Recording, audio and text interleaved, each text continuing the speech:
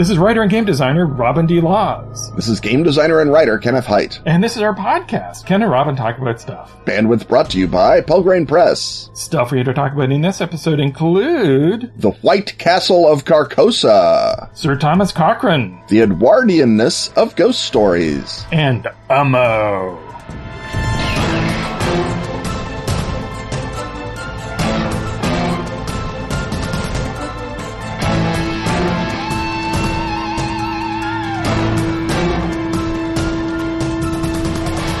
Ken, do you know anything about kitties? I might. But do you know about magical kitties? I know everything. Everything about Magical Kitties Save the Day, a new RPG for gamers of all ages. But you know, young ones in particular. A perfect intro to the hobby. You mean perfect? I do not.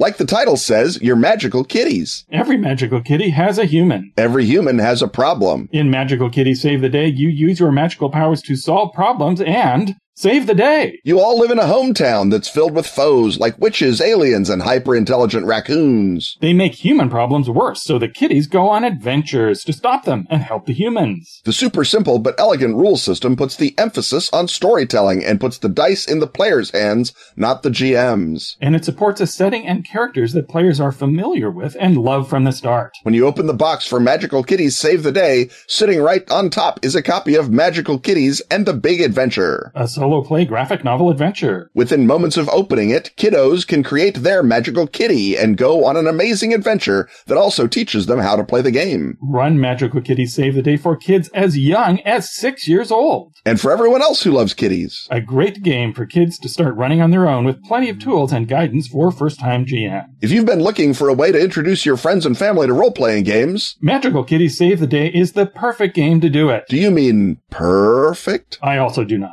Pick up your copy at atlas-games.com. You are cute. You are cunning. You are fierce. You are magical kitties, and it's time to save the day.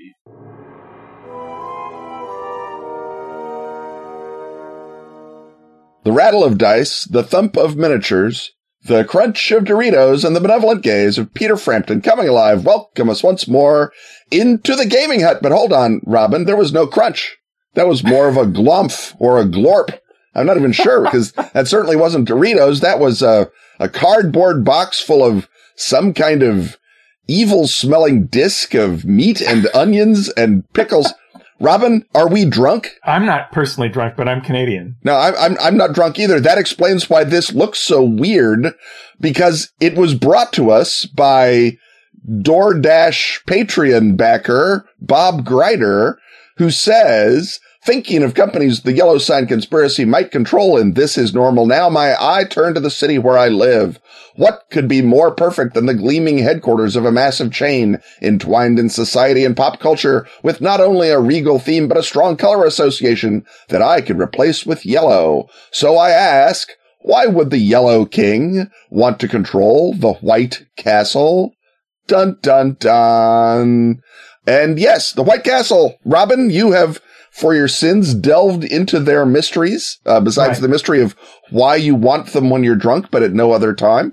Well, in fact, I am tempted to threadjack this and skip the part where I promote my game, the Yellow King role-playing game available from Pelgrane Press, and just go into a food hut digression where we discuss the role of kebab in Britain and Germany, the role of White Castle in parts of America, and how Canada has no equivalent. But I guess we got to work the Yellow King in there eventually. So if people want that food hut, be sure to request it. That's right. Patreon backers. The food hunt on drunk food coming soon. So as I've alluded to, White Castle does not exist here.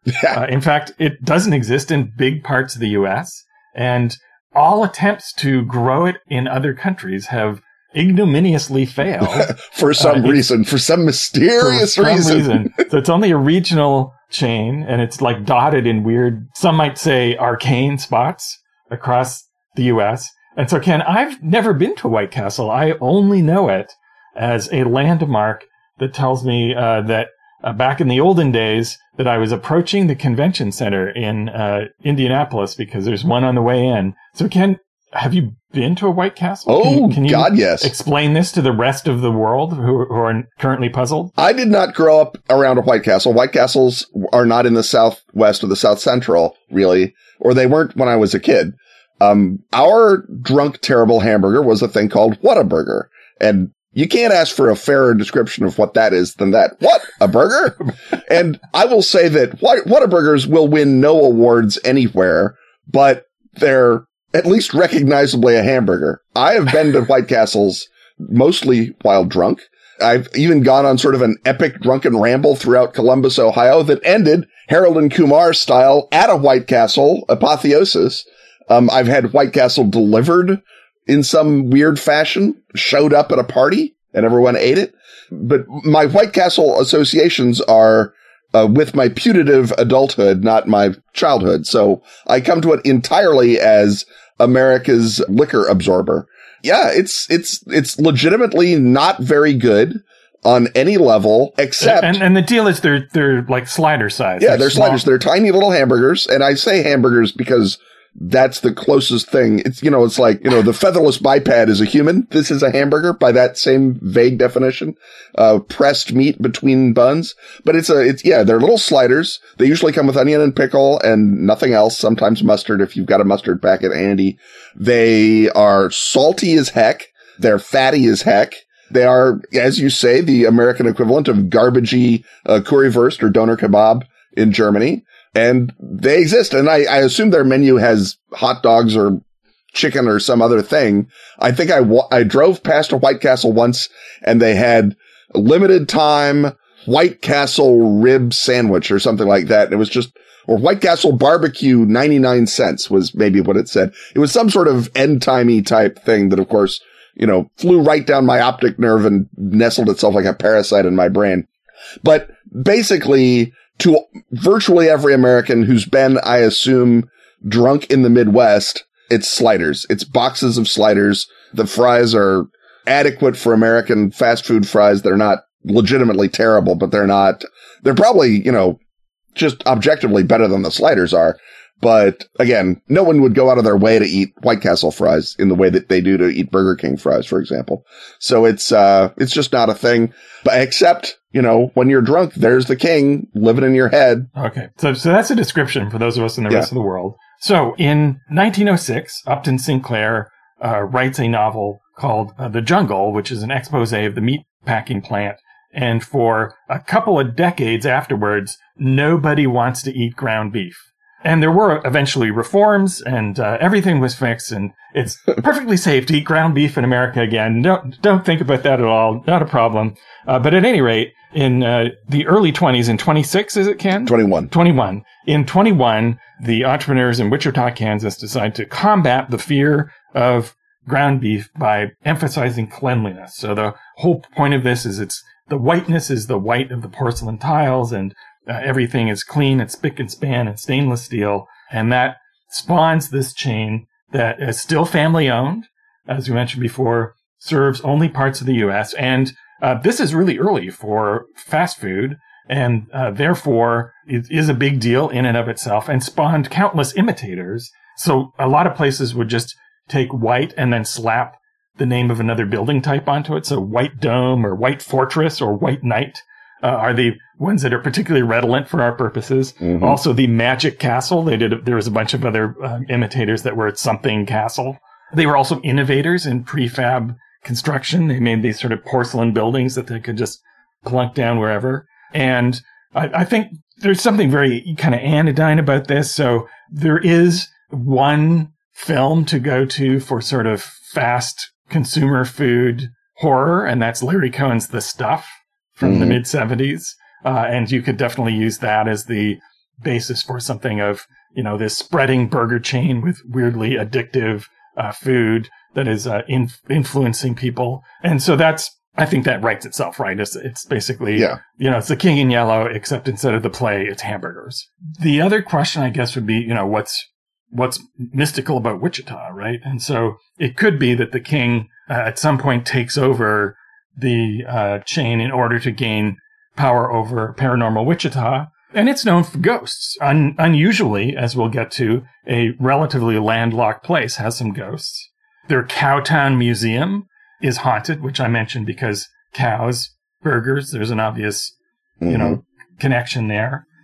They have a phantom projectionist at their Orpheum Theater. That's promising. The most exciting ghosts, however, in the area are at McConnell Air Force Base. There's ghost planes, World War II planes, insubstantial ones, periodically land at McConnell. And there's, no fooling around about the paranormal or reports thereof around Air Force bases. They're straight shooters. They're not going to tell you weird stuff about what's going on at the Air Force Base. No, they certainly won't get their radar calibration wrong and then lie about it. That would be ridiculous. That would not be the Air Force way. The thing, though, is that I think the real reason that the King in Yellow would go after the White Castle chain and do so very obviously in a manner intended to misdirect the player characters is to disguise the fact that, of course, there's another franchise.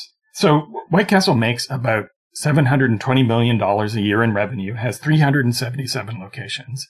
But there's another royal-themed burger chain, one might even say a Burger King, that makes over just around $2 billion a year in revenue, has just shy of 18,000 locations, is all around the world, already has a sort of goldeny color instead of a white color as their hallmark. And a creepy masked mascot. Exactly. A terrifying mascot with a rictus of a mask, which presents itself ironically in its recent advertising campaign as if to disarm you and make you fear him less. So clearly, I think the real thing is that the king, he needs walking around money. So it may well be that he experiments with warping people's minds through White Castle, which is mostly in areas where people won't notice.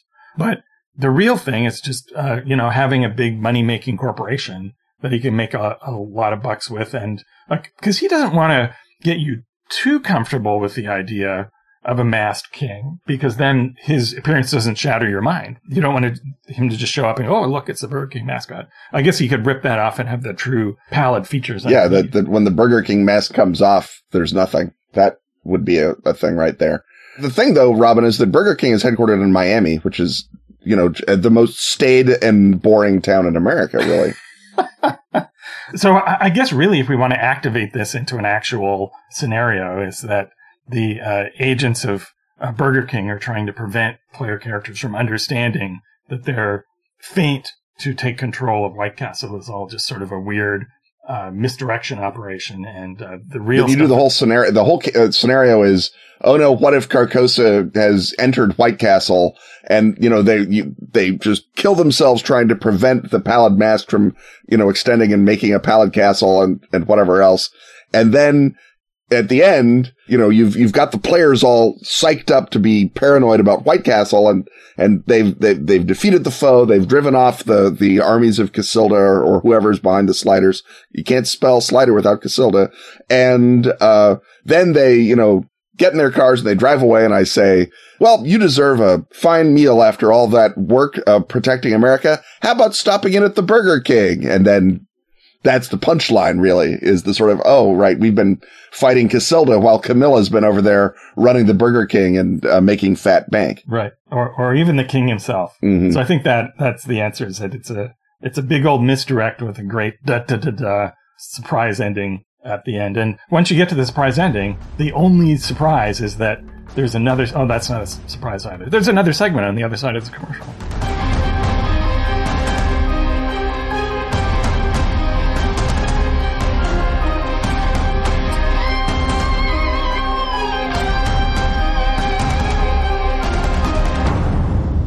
Dracula is not a novel. We know this. It's the after-action report of a failed British intelligence attempt to recruit a vampire. Yeah, we've been through all this. And the Dracula Dossier Director's Handbook has more secrets, more dangers, more mysteries. For players and directors to explore together. We did a year's worth of ads about it. But it doesn't have Varna. It doesn't have the Ring of Dracula either, or 13th Age style icons, or bibliomancy. Or a Hand of Glory, or read Mercury, or hard-won advice and actual play reports. If only someone could gather up all that material that you and Gareth wrote after the fact. Someone has. You made Gar do it, didn't you? We've assembled. Gar has assembled. The cuttings from the dossier have been assembled into a 50-page PDF. Available free with a special offer from the Pelgrane store. Just buy a print copy of the Director's Handbook standalone. Or the Dracula Dossier Core Bundle, the Director's Handbook and Dracula Unredacted in print. Or the Dracula Dossier Starter Kit Bundle, the Night's Black Agent's Core Book, the Director's Handbook, and Dracula Unredacted in print. Get 25% off any of those print bundles, plus the PDF versions and the cuttings from the dossier PDF, entirely free, with the code VAMP2021. And don't worry, original Kickstarter backers, the cuttings PDF will mystically appear in your Pelgrane store bookshelves without further expenditure. Do nothing, Kickstarter backers. All others use code VAMP2021 for plenty of savings and lots of cuttings.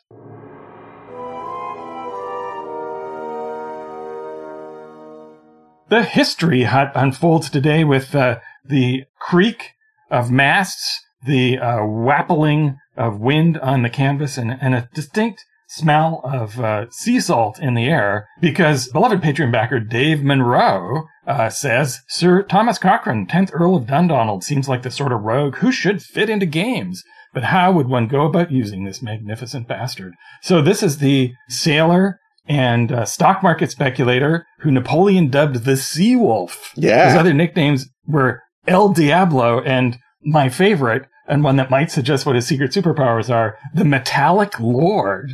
If you look at the pictures, he looks kind of a bit like Tom Wilkinson, and he's kind of informed the two big classic fictional sailors of this period. So his career kind of gets into C.S. Forester's Hornblower, Patrick O'Brien's Jack Aubrey. He appears in the Sharp series. And I understand the lesser continuers of Flashman have roped him in as well, Ken? Yeah, there's like a different Flashman who's in the Navy, because the fun thing to do with military history is to have a coward at the center of it doing the narration, which was a great idea when George MacDonald Fraser came up with it, but has so far not been carried off particularly well by the shadowy Eidolons. I gotta say, you have to be super impressive as a naval man to appear in Sharp, because Sharp is, on land, and that's quite a thing. But that's the way that Cochrane was. And to the extent he had a military innovation, it was in being very combined arms, about sending his Marines inland, force projection, his theory was, he's in a British warship, he's invulnerable, it's the land that's gotta be scared and worried. And that was something that he did a great deal, especially during the time that he commanded in the Mediterranean. And a lot of his exploits got, lifted almost page for page, word for word, right into a Hornblower. And so, C.S. Forester just is probably copying right out of the naval lists and the Gazette postings, just taking stuff that Cochrane did, and then, Hornblower does it instead. Although Hornblower actually gets captured at a battle where Cochrane is the last guy out of the fort. So, that's, again, an interesting parallel there. Anyway, the parallels are not exact. Hornblower, of course, famously middle class. Sir Thomas Cochrane is the 10th Earl of Dundonald, and not at all middle class. He grows up with huge amounts of influence. His uncle is the Admiral of the Blue, Sir Alexander Cochrane. And so that's why, from age of 5, he is a false muster crewman, meaning he got paid, but he isn't on the boat. And one assumes Sir Alexander. Later on, we call that a no-show job. Yeah, we call it a ghost payroll in Chicago. But good old Sir Alexander probably pockets a chunk of the money and sends it on to keep Sir Thomas in penny whistles and moon pies. But the family blows through all their money because they're Scots nobles after Culloden. And he is therefore forced to go get a real job. The war with France breaks out in 1793, and he joins the Navy as a midshipman and begins a career of fighting with both superiors and subordinates. He has his first court-martial in 1798 for having a sassy mouth, but he is a hero and therefore is promoted commander. While on Malta, he fights a duel with a royalist French officer, the only duel he fights in his career. He shoots the Frenchman and does not suffer any injury. He then is not for that, but as not for that, is promoted captain, gets his own ship of the line, and then sails around mostly in Mediterranean waters, capturing endless amounts of Spanish shipping. This is the period where Spain is forcibly allied to France, and he is harrying the French troops in Spain as well as the Spanish troops in Spain. During all of this, he is starting so many fights that someone says, you like fighting, you should run for parliament. And so he does. Runs in 1806 and loses. Then he runs in a corrupt pocket borough and wins. He wins by bribing people, which is how you won parliament back in the day. Becomes a radical reformer, and people say, you're a radical reformer who bribed your way into parliament. Interesting. And I am very intelligent. They come out of a well for some reason. Anyway, he then says fine, and he runs in a real constituency, wins that, because again, hero. So I assume he's been going back and forth between the Mediterranean and the hustings. Although you didn't have to spend that much time on the hustings back in those days. But anyway, he's, elected to parliament. Then his sort of crowning act in 1809 is to get his commanding admiral court-martialed for his cowardice and incompetence, which is, I think, not the done thing. It does cause other admirals to look at you suspiciously. Yes, but I want to command you, but I don't want that now. So basically, he was traducing him on the floor of Parliament, and the Admiral Gambier had to insist on a court-martial to clear his name, because you can't be sued for what you say as a member of Parliament. It's a loophole that Cochrane, no doubt, ran through all the time. So now he's a hero. He's a knight. He's made a Knight of the Bath for his exploits. And, of course, he marries a hot orphan, 20 years younger than him. And so his rich uncle, who is, providing him the grease in his career, then disinherits him. That causes him perhaps to go along with what was called the Napoleon fraud, because the fraud was that a guy dressed in a red uniform was seen to tell someone else that Napoleon had died in Russia. And when that happened, stocks rose crazily. And then a bunch of people sold out at the top of the rise, one of them being Sir Thomas Cochrane. And then the stocks fell when it turned out that was a lie. And that guy was a Prussian soldier who was hired by some people. And Cochrane was tried because he was one of the 6 people who'd sold out at the top of the rise. Good old-fashioned pump and dump. And he said, first of all, I don't know that guy. He was at your house. Well, I don't think he was in a red jacket in my house. I think he was in a green jacket in my house. That's why I don't know him. And it was like, that is the weirdest alibi we've ever heard. Then he said, no, I told my man of business just to sell the stock whenever it rose over 1%.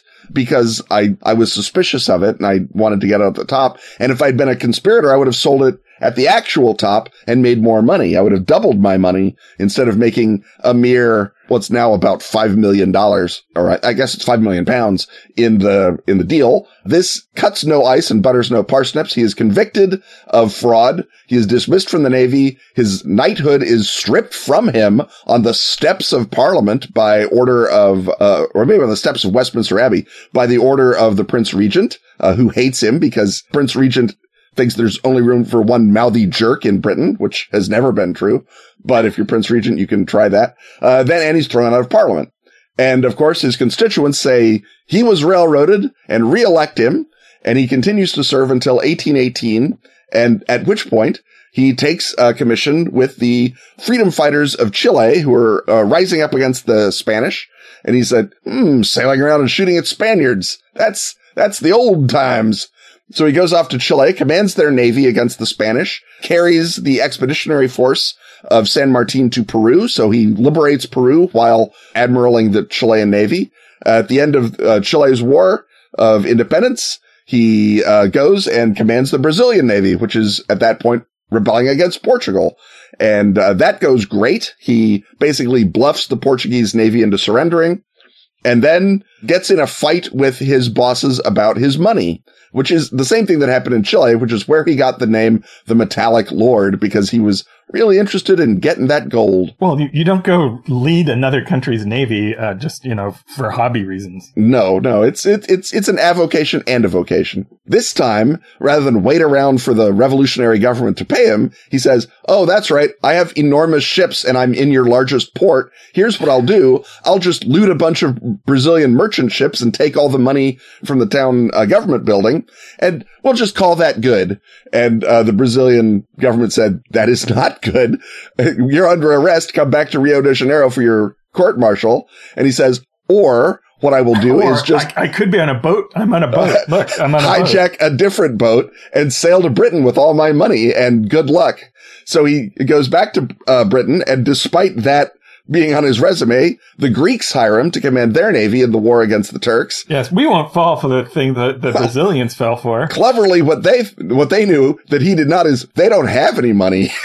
There's nothing he can loot. So partially because of the Greek navy being grossly underfunded, he's not particularly able to make a big impact on the war, except that one of his subordinate officers accidentally starts the Battle of Navarino, which gets the British, French, and Russian fleets in to destroy the Ottoman fleet and wins Greece its independence from Turkey, which I guess was the mission, but Cochrane was in Albania when it happened, or Epirus. So yay, sort of.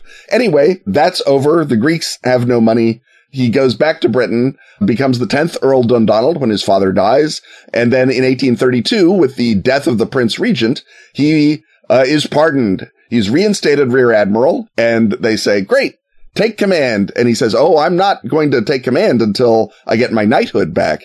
And that's a whole nother thing. That takes a whole nother king, because apparently he, in the process, has angered King William. So Queen Victoria, when she comes to the throne, eventually returns his knighthood in 1847, and he goes off and commands the Caribbean station, just like Hornblower in his retirement, returns to full service.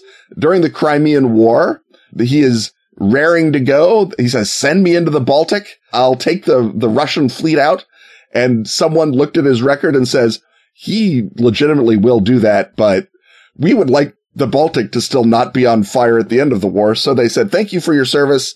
He then spends the rest of his life trying to get steamships to be a thing. He was an early steam adopter, big fan. His Greek navy had steam paddle wheelers in it, something that many other ships, no ship at Navarino was a steamship except his tiny little Greek flotilla that wasn't even at the battle, that just started it. But it started it by sailing along and sinking 9 Turkish gunboats without any answering shots being fired. So that sort of lets you know what's going to happen a little bit. And then, sadly, as we all must, the body begins to fail. He starts getting the kidney stones, and during a kidney stone operation at age 84, he dies full of honor and glory, and full of piss and vinegar, one assumes, especially full of piss, because it was a kidney stone. And that was the end of the beloved Sir Thomas Cochrane, Earl of Dundonald. I think a guy that you would rather read about in the newspapers than have to serve with on a boat. And that's where the player characters come in. Exactly. Unless you're low enough ranking that all you know is he's not going to get you into a stupid fight you will lose. He will get you into an amazing fight that you will win, in which case you love him to death. But I think junior officers, not a fan. Right. So the challenge here is not finding exciting things for him to get into, but rather the eternal difficulty of having adventures happen within a command structure, and how interesting is it to be player characters on a boat in naval combat. And so, of course, this is a staple more so of the sort of pirate and swashbuckling genre, because at least then you're all on a pirate ship and you might have more influence over what's going on. But there's no shortage of combat for him to get into. But, this raises the question, what does Sharpe do to interact with him? How do we, it seems really like the whole stock market thing might be a better basis for some sort of investigative scenario where there's, something weird and supernatural going on. Then I guess you could have one, scenario where they fight a ghost ship or something. But again, what is your freedom of action as player characters aboard a vessel during a naval conflict? When I ran a pirate game a long time ago, one of the ways that I sort of got around this question was that, taking a leaf from Tim Powers, voodoo was a thing. And so you could imagine a sort of Jonathan Norrell type thing where there's magicians that are on Royal Navy ships. or, some kind of supernatural entities, and they're their own little corps, like the medical corps. They're under the command of the captain, but they're not necessarily subject to constant discipline in the way that more normal Marines are. And so they've got a little bit of freedom of action. They can talk back to Cochrane as long as they win. And then if they lose, then he's just, a monster to them.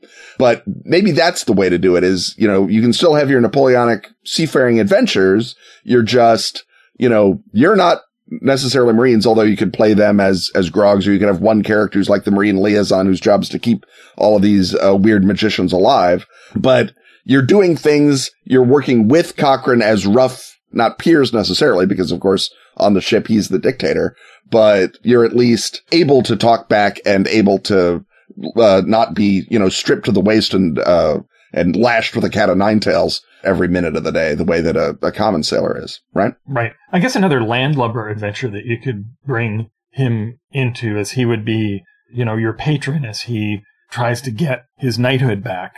And it could be, you could have some intrigue around that, the secret reason why that's being withheld from him. And, you have to go and find the information that he requires to go and, grease the right wheels or block the right adversary or so forth. So there could be some sort of backroom plotting as well that could happen again, because that would give you, something to investigate and freedom of movement, because, unlike the piracy angle where there's as many times when you go ashore to explore and get into fights on land, I would think that even the magical team aboard the ship, that's like one scenario. So I think we can maybe get like 3 scenarios out of him possibly. Or you could be the Brazilians tasked to get their money back from him after he loots their ship. That could be a thing. Another possibility is you could be freedom fighters in Peru or Brazil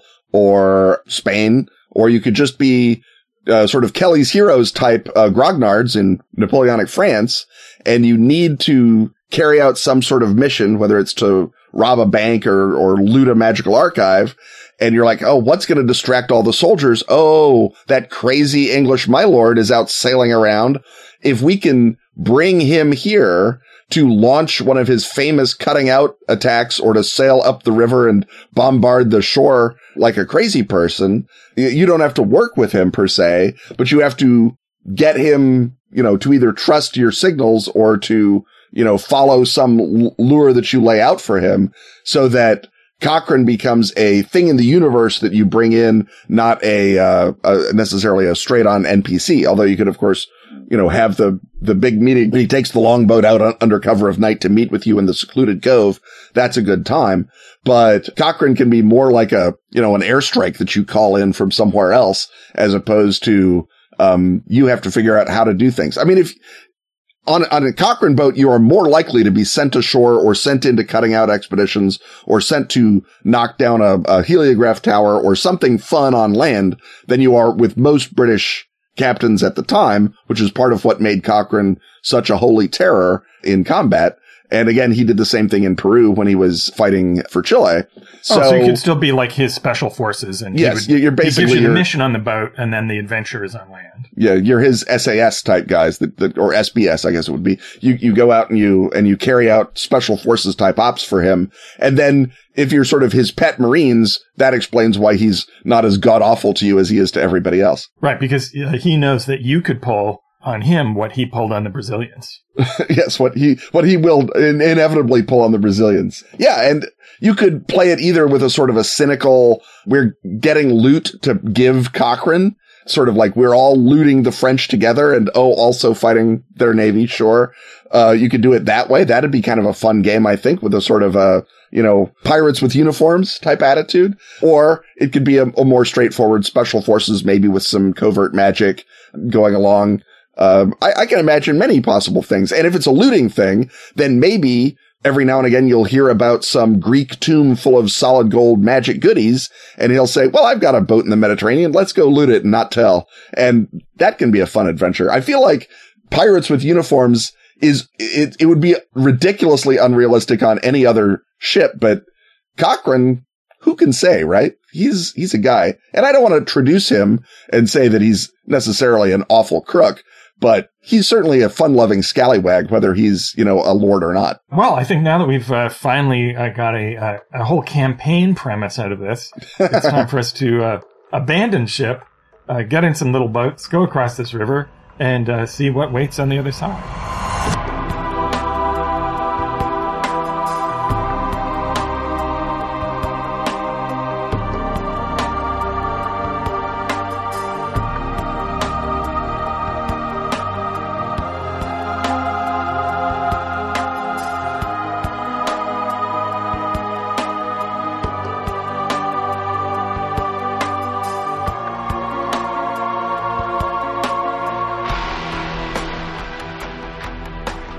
The best of Askfageln is now available at Drive-Thru RPG. All issues of Phoenix Magazine since 2013. That's spelled F-E-N-I-X. Can now be grabbed in special English editions. Containing stellar gaming material from our own Ken Hite. And such other recurring stalwarts as Graham Davis. And Pete Nash. Also find Dice, the gorgeous photo book celebrating that classic gaming accessory. And Freeway Warrior, the series of post-apocalyptic choose-your-adventures by Joe Dever. And if you speak Swedish, not English... That's Swedish, not English. You can delight in every original issue of Phoenix. And the new Sagebrush and Six Guns role-playing game, Western. How do you say slap leather varmint in Swedish? Oddly, Google Translate refuses to help on that. That's the best of Askfageln on Drive-Thru. Prevent this podcast from slidering into the abyss by joining such beloved Patreon backers as James Tatum, Thomas Edward, Rich Bainauer, Chris McLaren, and Adam Grotejohn.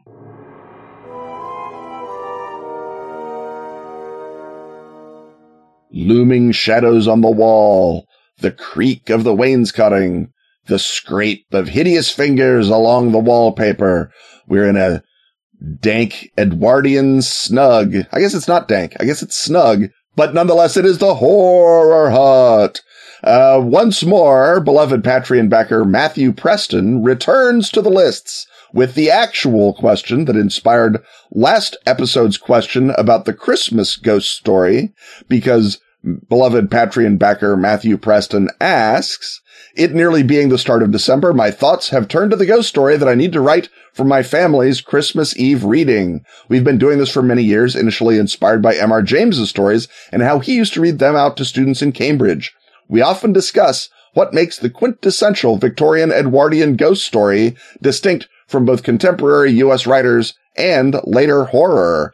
Do you think this is just setting, or is there something distinct in the horror, dread, spookiness of a classic ghost story?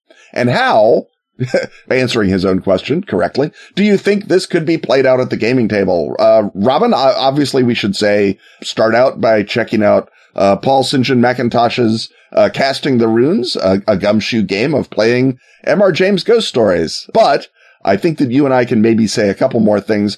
Again, I will begin by reiterating that M.R. James is the Mozart of the ghost story, that it has never been done better, will never be done better. Read M.R. James, and you will have a better answer to that question than even Robin and I can give you. Right. So that's the first question. Is there an Edwardian ghost story tradition, or is it just M.R. James? Yeah. So there's a temporal element here, and indeed, just a little bit earlier than James, Americans are writing ghost stories.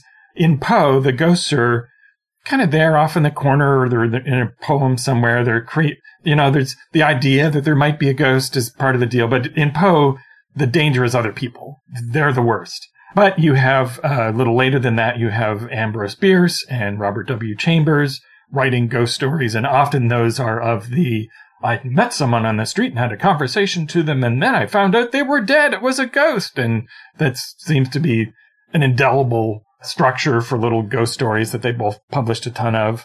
Bierce does some more elaborate ones that are more effective. So there certainly are American ghosts and ghost stories.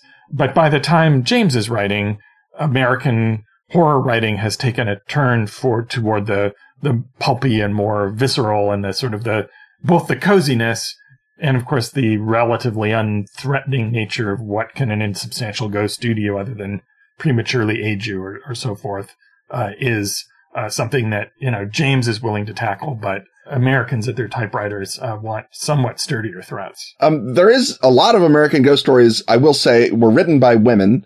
Mary Wilkins Freeman, I think, is probably the big name, but there's scads of others, and they have been, I think, unfairly neglected. Now, I don't know that if you dig through them, and I've read a chunk of these ghost stories, they are good to great, but we are not missing the American Lady M.R. James. We sadly did not produce that.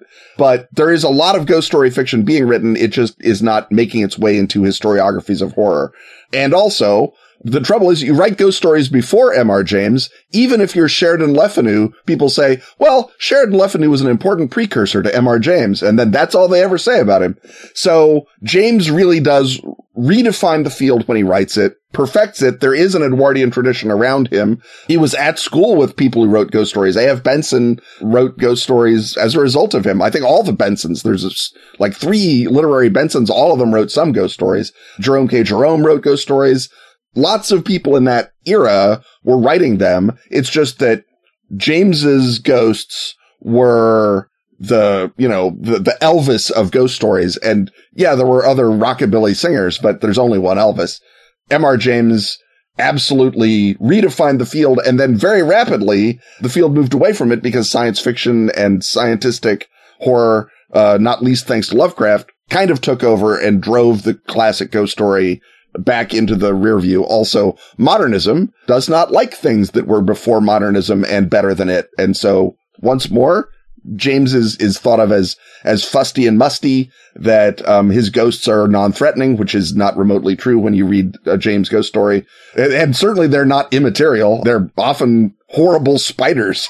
So the Jamesian ghost story winds up sort of standing alone, both through its own genius and through rapid cultural changes afterward. And the question is, could you have a modern day Jamesian ghost story in a world where there's, internets and, ladies in pants and all the things that would have driven M.R. James into, vapors, right? Right. And I think the key to being a ghost story country, there are 2 elements.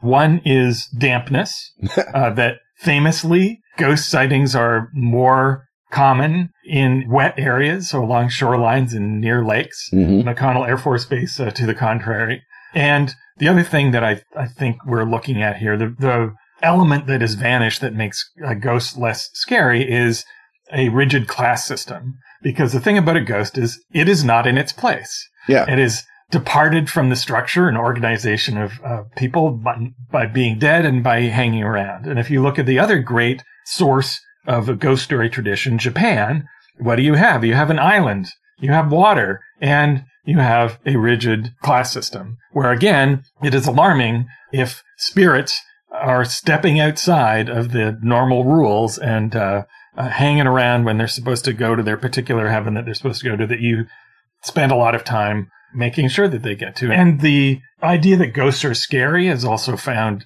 elsewhere in Asia, where again, they may or may not be close to water, but definitely at the heyday of these beliefs, again, there is an idea of people need to be in their place, and when they're not, things go horribly, horribly awry. And that's, I think, the cultural scare of the ghost, is that it is wrecking the system. It's a disordered entity / person in the wrong place, and that's their wrongness is a part of the problem. And so I think that has less resonance for Americans, where all Americans are out of place at all times. And, if a ghost wants to come through the veil, it's Patrick Swayze. It's his perfect right to come through the veil, because everybody can, let it all hang out and go where they want, and don't want to oppress the ghosts. And ghosts in America tradition, certainly post Amityville Horror, but I would argue, even before that, ghosts are almost more of a sign that you in your doing things the way you want to do have made a wrong turn you can't undo. That ghosts in America are about insecurity. They're not about, oh my goodness, the servants are voting. They're about, oh no, I made a bad real estate decision, which is virtually all haunted house movies now. I've done something that I can't take back, that my vaunted American individuality and liberty got me into, and now I can't undo it because there's no social network around me. I can't trust anyone. I can't believe anyone. My family is possibly haunted, possibly dead, possibly missing. I don't have anyone to depend on except myself. That's scary and terrifying, and the ghosts therefore reify that. And that's why so many American ghosts are about insecurity. And I would argue that is one of the reasons that, oh, goodness me, did I just say that the primary creator of American ghost stories were American women in the 19th century? Who could have been less secure while still having the leisure to write ghost stories? Well, look at that. Yeah, so I think that there is national character to ghost stories. German ghost stories, I think, sort of combine a little of the English class consciousness with a more sort of anything can kill you at any time fatalism. It's not so much insecurity, but it's like, yep, sure enough, ghosts showed up. Then we were all dead. So I feel like, yeah, you can get a lot out of national ghost story culture. And I feel like a lot of the excitement and of visceral vibe of reading James does come from that sort of, as an American in the 21st century, when you read James, you are already in an alien culture to a very large extent. And so some of it is, I've just barely figured out how Oxford works. Now you're telling me something is breaking the rule that I just figured out. And so it's sort of a second order. I don't think it's the same visceral thrill that you got in 1906, but I feel like it is still more approachable, ironically, than a lot of American ghost stories that in theory are written about our same concerns. They're just written from a social milieu that is very alien to us. Right, because the contemporary haunted house movie is almost sort of more of a curse, right? That again, the ghosts are there and they're effectuating the curse, but it's like you've made a mistake with fortune and you've become luckless, which is the worst thing you can be in America, as opposed to someone is out of place, which is the worst thing that can happen in England or Japan. So I guess the meta answer is whatever ghost story you're telling is make sure you have that background cultural detail as part of it. And that part of the early investigation is not so much, the players know a ghost is going to show up, but why are you spending so much time on the port passing ritual? Well, it's because we're establishing all of the forces of order that may be utterly alien to you, depending on what part of the world you're from, that you need to sort of create that idea. And again, is, I think, even more so now, very much against, the culture of people to submit to the idea that, some people are just better than other people because of the station they were born to. And if you violate that, that's a bad news, right? Of course, I think people are going to want to play the ghosts who are, who are disrupting that and coming in and shaking up people's hidebound notions. Yeah, I mean, the horror story is fundamentally conservative or reactionary in that it is, as you say, about something breaking the rules and you have to stop it. And those may be God's rules, they may be society's rules, they may be whatever. But, they're a thing from outside of a chaotic force, and you have to restore order. And that's the goal of a horror protagonist. And I feel like, you need to paint order in positive tones to get player investment. And you also have to paint the breaking of that order in appalling tones to get people to not, as you say, sympathize for the ghosts. And the great thing about James is his ghosts are so horrendous that even if you sort of admit maybe they have a point, you still, you don't want any part of them. The horrible thing in the Treasure of Abbot Thomas is, it's a horrible thing. Yeah. The guy should not have been digging around stealing treasure out of a French crypt. I get that, but you can't be rooting for the toad monster. That's even worse. So the goal is to provide that contrast, that is the core element of horror, while not turning it into giallo or something that isn't tonally correct. And that, of course, again, is something that James did perfectly.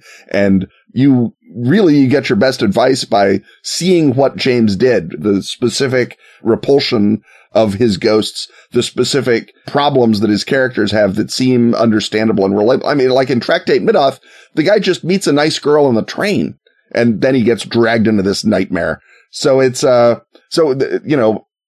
there's elements that even James, who is 1,000% on the side of the class system, is presenting to make his protagonists understandable, even when, or at least to make their opponents god-awful, because plenty of his protagonists, as I say, they make their own trouble. You don't pick up a Templar whistle and blow into it, for God's sake. What is wrong with you people? Yes. Well, I guess that is one thing that you could, contemporary progressivism is about establishing, its current project is establishing a bunch of new taboos. And the fear could be the fear of breaking those taboos, but I can't think of any group of progressively minded players who wants anything less than an exploration in which those taboos are broken. So on the other hand, ghosts are like the ultimate unsafe space too. So they're very, yes. There is that. And I don't think that's something people want to deal with. Yeah. Don't want to deal with it.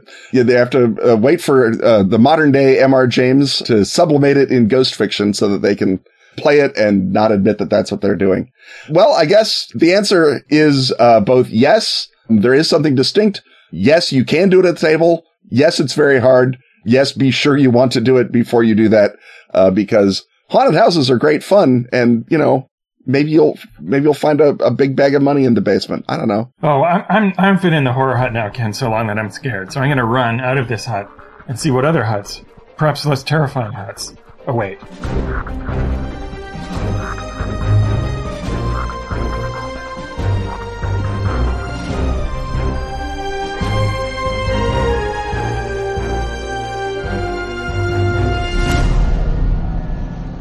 Delta Green Black Sites collects terrifying Delta Green operations previously published only in PDF or in standalone paperback modules. They lock bystanders and agents alike in unlit rooms with the cosmic terrors of the unnatural. By masters of top-secret mythos horror Dennis Detwiller, Adam Scott Glancy, Shane Ivey, and Caleb Stokes. In PX Poker Night, discontented Air Force members listen to the night sky and hear secrets not meant for human ears. In Kali Ghati, a Delta Green operative goes missing from a combat base in the Afghanistan War. The Last Equation, a gifted university student guns down a family of total strangers, leaving behind a string of numbers that fills Delta Green's researchers with dread. Lover in the Ice, a bitter Midwestern winter shuts down a city and awakens a threat that is all too ready to spread. Sweetness, vandalism of a family home twigs Delta Green to mythos danger. Hourglass, a woman vanishes screaming in front of dozens of witnesses in a small Oregon town. Ex Oblivione, crazed words scrawled at a crime scene hint at Yohannath Lai and the sea. The Child, a traumatized child looks to the agents for protection from voices that never cease. Delta Green Black Sites is a full-color 208-page hardback. Grab it now before it grabs you.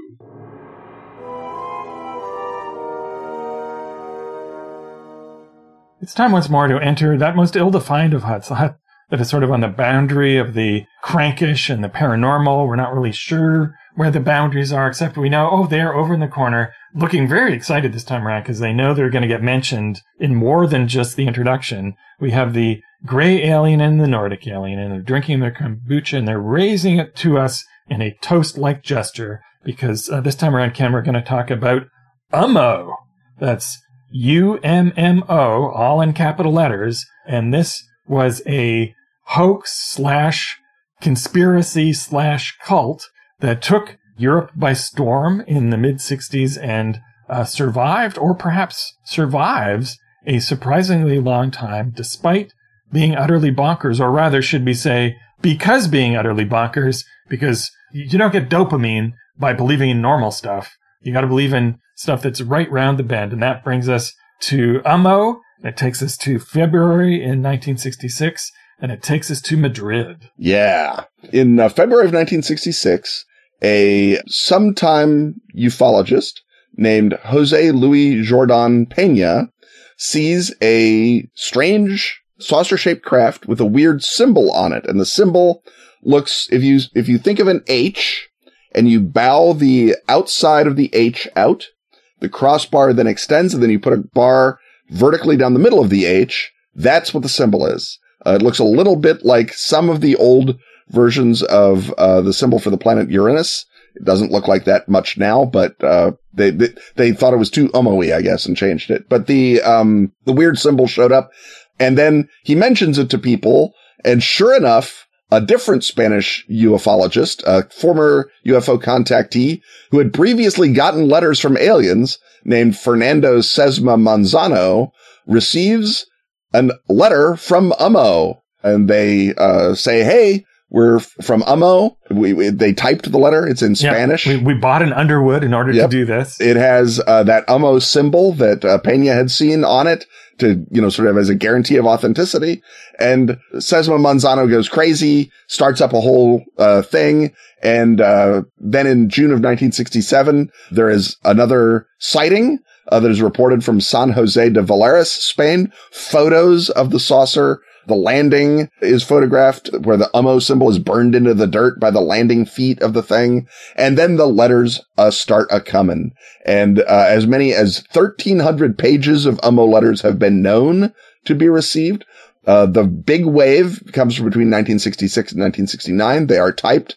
They're usually in Spanish. They're received by ufologists and other people in the Spanish UFO scene. And they're posted from Spain, but also from Australia, Canada, Switzerland, and Germany. So from all over the world, the UMOs are sending their letters. And it's a big deal. So Peña and the other recipients found a society called Eridani in 1970 to analyze and collate the letters. The letters then begin ratting out randos as CIA agents and say, you want to watch out for that guy. He's CIA. We know. We're the UMOs. Right. Because being concerned about random people being CIA agents is unprecedented in the history of crackpot letters. Exactly. So anyway, UMO is a planet that orbits Wolf 424, a star about 3.5 light years away, or 3.5 parsecs away, rather. The Umites resemble humans, thanks to evolutionary convergence and eugenics. They have their own Jesus named Umowoa. They're Christian socialists, or Umowoan socialists, I guess. They live in a social network, which is a fun thing to have dropping into your 1960s typed alien letter. They came to Earth because they heard radio signals from Norway in 1930. They landed in France in 1950 and learned of our culture. Umites are among us now. As the letters went on, they later said that there was a sort of a mass abduction / rapture that happened in 1987 called The Last Impression. The Umites say that they will invade or colonize or befriend us in 2033. Yeah, befriend. Let's call it befriend. Let's say befriend. And then in 1987 comes the first French UMO letter to a French ufologist. There's a later wave of those in 2003, 2009. There's another clout of them in 90s around the Gulf War. There is also, at this point, it has gotten out into the English-speaking UFO world, and people begin to have a Mandela effect of having seen Jimi Hendrix wearing an UMO badge, like a button with the UMO logo on it, but they can't find the picture, which is just a fun UMO fact. Anyway, the letters run as late as 2014. There are tweets from UMO accounts, 2012 to 2020. Not a lot of tweets, but more tweets than you would think. The content of the letters science-wise is what a smart science reader in 1966 could have puzzled out or guessed at. It's nothing amazing except that they get... So is there a literary continuity to these letters? Are they clearly all by the same writer, or there's a continuity in the same way that there is a comic book continuity. It's the same UMO universe, but occasionally they retcon things. There are different UMO voices over time, but it is, all from, the UMO-verse, if you will. I do want to point out that they got the distance to their own star wrong, because apparently in UMO hyperspace, it's the distance as measured in 1938, not the new distance that we know now. And they're very tart about that if you point it out to them. Apparently there was a way to write back to the UMO because someone did that and then they got a snotty response. So I don't know if you put it in a mailbox or I don't know how it gets to it, but whatever. So in 1991, Jacques Vallée said UMO is an obvious hoax, but he feels that it's similar to Uqbar, that it's a bunch of guys trying to write UMO into existence. In 2002, a pseudonymous author who claimed to be a linguist named Jean Polyan claimed that the UMO language is uniquely functional, his word, with 18 soncepts, that when you put them together, you don't need a dictionary. You just read the soncepts, and it will tell you what the word is if you already know what the word is. So it's like alien whole word learning. In 2004, Vallée comes back with another theory, which is that he's looked at all the physics in it, and he thinks it matches up with stuff that Sakharov was doing at the time, and that it might have been the KGB that wrote the UMO letters as coat trailing to find Sakharov stands overseas. And all this is great theories and very interesting, good fun. There's a cult called Daughters of the UMO that starts in 1969 in Bolivia. Was still ran until about 2001, got very angry at people who wanted to find out about it. The woman who ran it, Florencia de Novi Gutierrez, was born Juana Portiavel, which is also the name on her mental institution records. So that's fun. You have a weird UMO cult in Bolivia. But as I say, we could speculate all day, except that in April of 1993, Jordan Peña said, "Oh, I made it up. It's a hoax. I did it on purpose." And the only reason he did it is because one of the UMO cults, I believe in Germany, he'd seen was branding the UMO symbol onto people. And he said, all right, that's extreme. That's disgusting. Because he originally, thought it's just a harmless joke. If you believe in UMO and it makes your life better, great. He mostly did it, one assumes, because he was sick of hearing Sesma Manzano brag about all the letters he got from aliens and said, "Oh, I'll send you letters from aliens, pal." But it sort of began as a bit that he was playing on other Spanish ufologists. And then when it blew up to a global phenomenon, maybe Peña thinks it's getting out of hand. And, he says, "I made it up. It's a hoax. I did it." And what seems to have happened is everyone said, "Well, that's your opinion." And the UMO letters kept it coming. I've staked a lot of my identity on UMO. Yep. Yeah. And of course, that's any conspiracy theory can easily deflect any contrary information. It just, the fact that he said it was a hoax proves that it's real. That's conspiratorial thinking. That's not even one. You wouldn't trust that guy. He's an admitted hoaxer. Yes. So UMO was a gigantic deal in Spanish and French ufology, which is why Vallee refers to it so many times. I like the theory that Mike Dash had that Peña also did it as a way of passing around anti-Francoist political thought, because the UMOs spend a lot of time talking about what politics ought to look like, which you couldn't do in Franco's Spain. But if you did it as crazy letters from aliens, who's gonna know? Who's gonna stop you?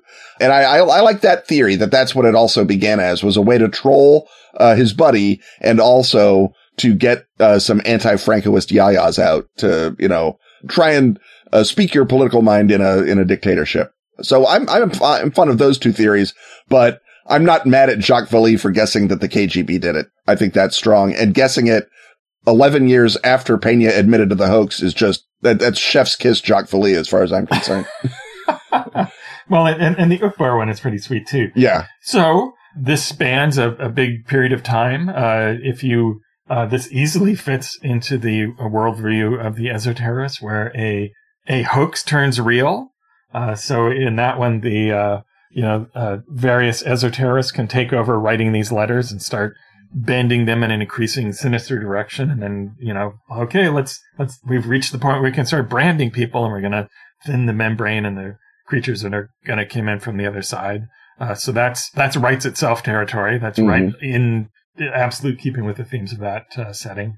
And of course, the early flowering of this in the mid 60s is right during a fall of Delta Green time. So how is UMO interacting with the mythos? Are these fungi from Yuggoth who have learned how to type? I mean, we know that the fungi from Yuggoth can type because they do in Whisper in Darkness. So typing is one of the Earth technologies that they've mastered. So yeah, I would say you have typed letters from aliens. That is fungi territory. And I feel like it begins with, because the first UMO landing, according to them, was at the foot of the Alps down by the Mediterranean coast. So these are, Pyrenean Migo, or Migo from mountains, in the central Spanish Massif. They're in the Alps, and they are sending their letters. And I want to say it's because there is maybe a NATO presence that's working against them, or the Brotherhood of the Yellow Sign is, after as they're building up the Yellow Sign energy in Paris for the 68, the Brotherhood is beginning to push the Migo around in their mountains. And so the Migo are basically trying to accelerate the program of mass abduction and human tools in Spain and France, because this is like a local response to a local threat that the Migo are up to. And I do enjoy the notion that once this starts happening, the Soviet anti-mythos group, GRUSV-8, gets into it and says, oh, we can use this to winkle out mythos cultists in NATO. Let's do that. And so some of these letters are from the GRU, and that Delta Green, of course, NATO just wants everyone to shut up and run the ground radar stations in Spain and keep France from completely turfing the alliance. And so it's really, I think it's find out where the letters come from is the adventure. And it turns out that they come from the global MiGO cult. And maybe the solution to you as the Delta Green guys is to use it as a back channel and try and find actionable MiGO intelligence that you can use to go against them either in the Alps or back in America. Like the ones in the Alps and the Pyrenees are using bad OPSEC, and you can take that and then you can go after the MiGO that are better hidden in, say, the, Sangre de Cristo Mountains or the Appalachians or wherever you've got American MiGO besides Vermont. The intel that they learn in France and Spain can then be applied back in America. Right. And when you run into them, they can say, don't worry, we're not going to befriend anybody until 2033. Well, not the whole population, but would you like to step into the befriending machine? And I think, at least one player character is going to step into the befriending machine, right? Yeah, they're going to want to make a deal with the UMO and say, yeah, let's meet. And obviously they're going to suggest, how about this remote Alp? That'd be a good place to meet. Yeah. Because famously MiGO, like humans, they like some parts of us better than others. I want to save those and keep them around. But, that's MiGO for you. Well, again, once in the same way that Delta Green is trying to use these letters to figure out the MiGO strategy, the MiGO are then using them to draw in smarter or more illuminated human investigators, because those are the guys whose brains you want to send out to the Magellanic Clouds. You don't want just some chump who's going to believe a letter. You want someone who will respond. Basically, if you think of the UMO letters as the last starfighter, right? The goal is to get the best and most UFO woke correspondent to then be, kidnapped to UMO, or in this case, have their brains sawn out. Whatever it is, right? That's the approach. It's actually a recruitment filter. It's like the Nigerian prince spam. It's looking for people so dumb that they'll keep doing it, so it can cast a wide net. Skilled enough that they can keep finding the clues. Exactly, right. This suggests like an elaborate theatrical operation where the MiGO are leading people from step to step, and you might find that, and another investigator, he was shot at this point. He didn't get to keep going on. And, but another predecessor was looking at this and he disappeared. We've really got to keep going further and further into the heart of this mystery. And the ones who show up obviously are pliable enough to be triggered by the UMO letters, but smart enough to get there. And that's the balance they want. Right? That's exactly the kind of thing that they want. And so the letters can wind up serving all kinds of functional purposes for the MiGO. They can multitask.